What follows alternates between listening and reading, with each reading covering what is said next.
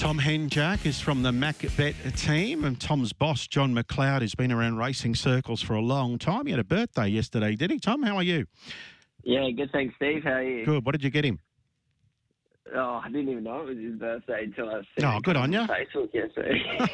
I might buy him a coffee this morning. What do you buy a man that's got everything? He was on elephants a few weeks ago, wasn't he, overseas?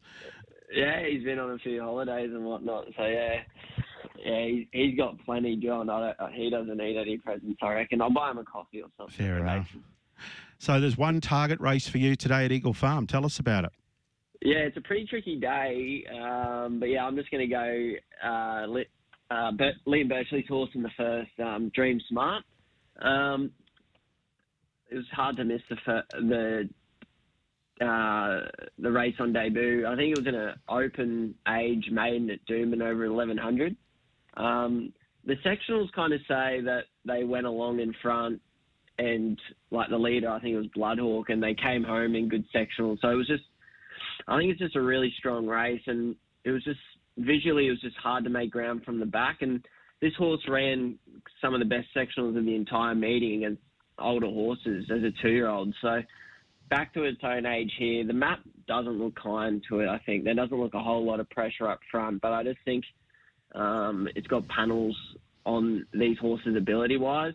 The favourite, Commanding Artist, it does need to improve a fair bit off its first up run. I know it got run down by, I think it was Parkour down the outside there at Randwick.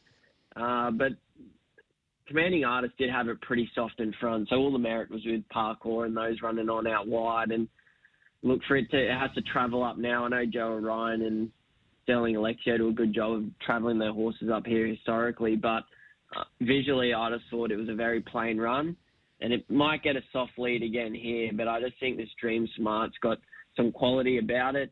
There's a bit of rain around this morning, so whether the inside's the place to be as well for the favourite, that's a big question mark. Just at $1.90, I think you've got to bet against it. I think it's more probably a 250, 260 chance, and I think Dream Smart probably deserves to be favourite.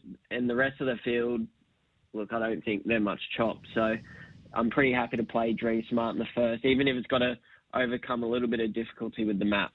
Yeah, I tend to agree. I mean, Liam Birchley took her to Flemington, of course, for Oakstay. I was watching her closely, even though she was odds, but she was specced, and she was a late scratching. And as you said, her sectionals the other day, 34.68, 22.82, 11.60. The only other horse to get under 35 in that race was Two Wish that ran on for the Huddy. So, yeah, she was a $60,000 buy. So just one for you today, race 1-7.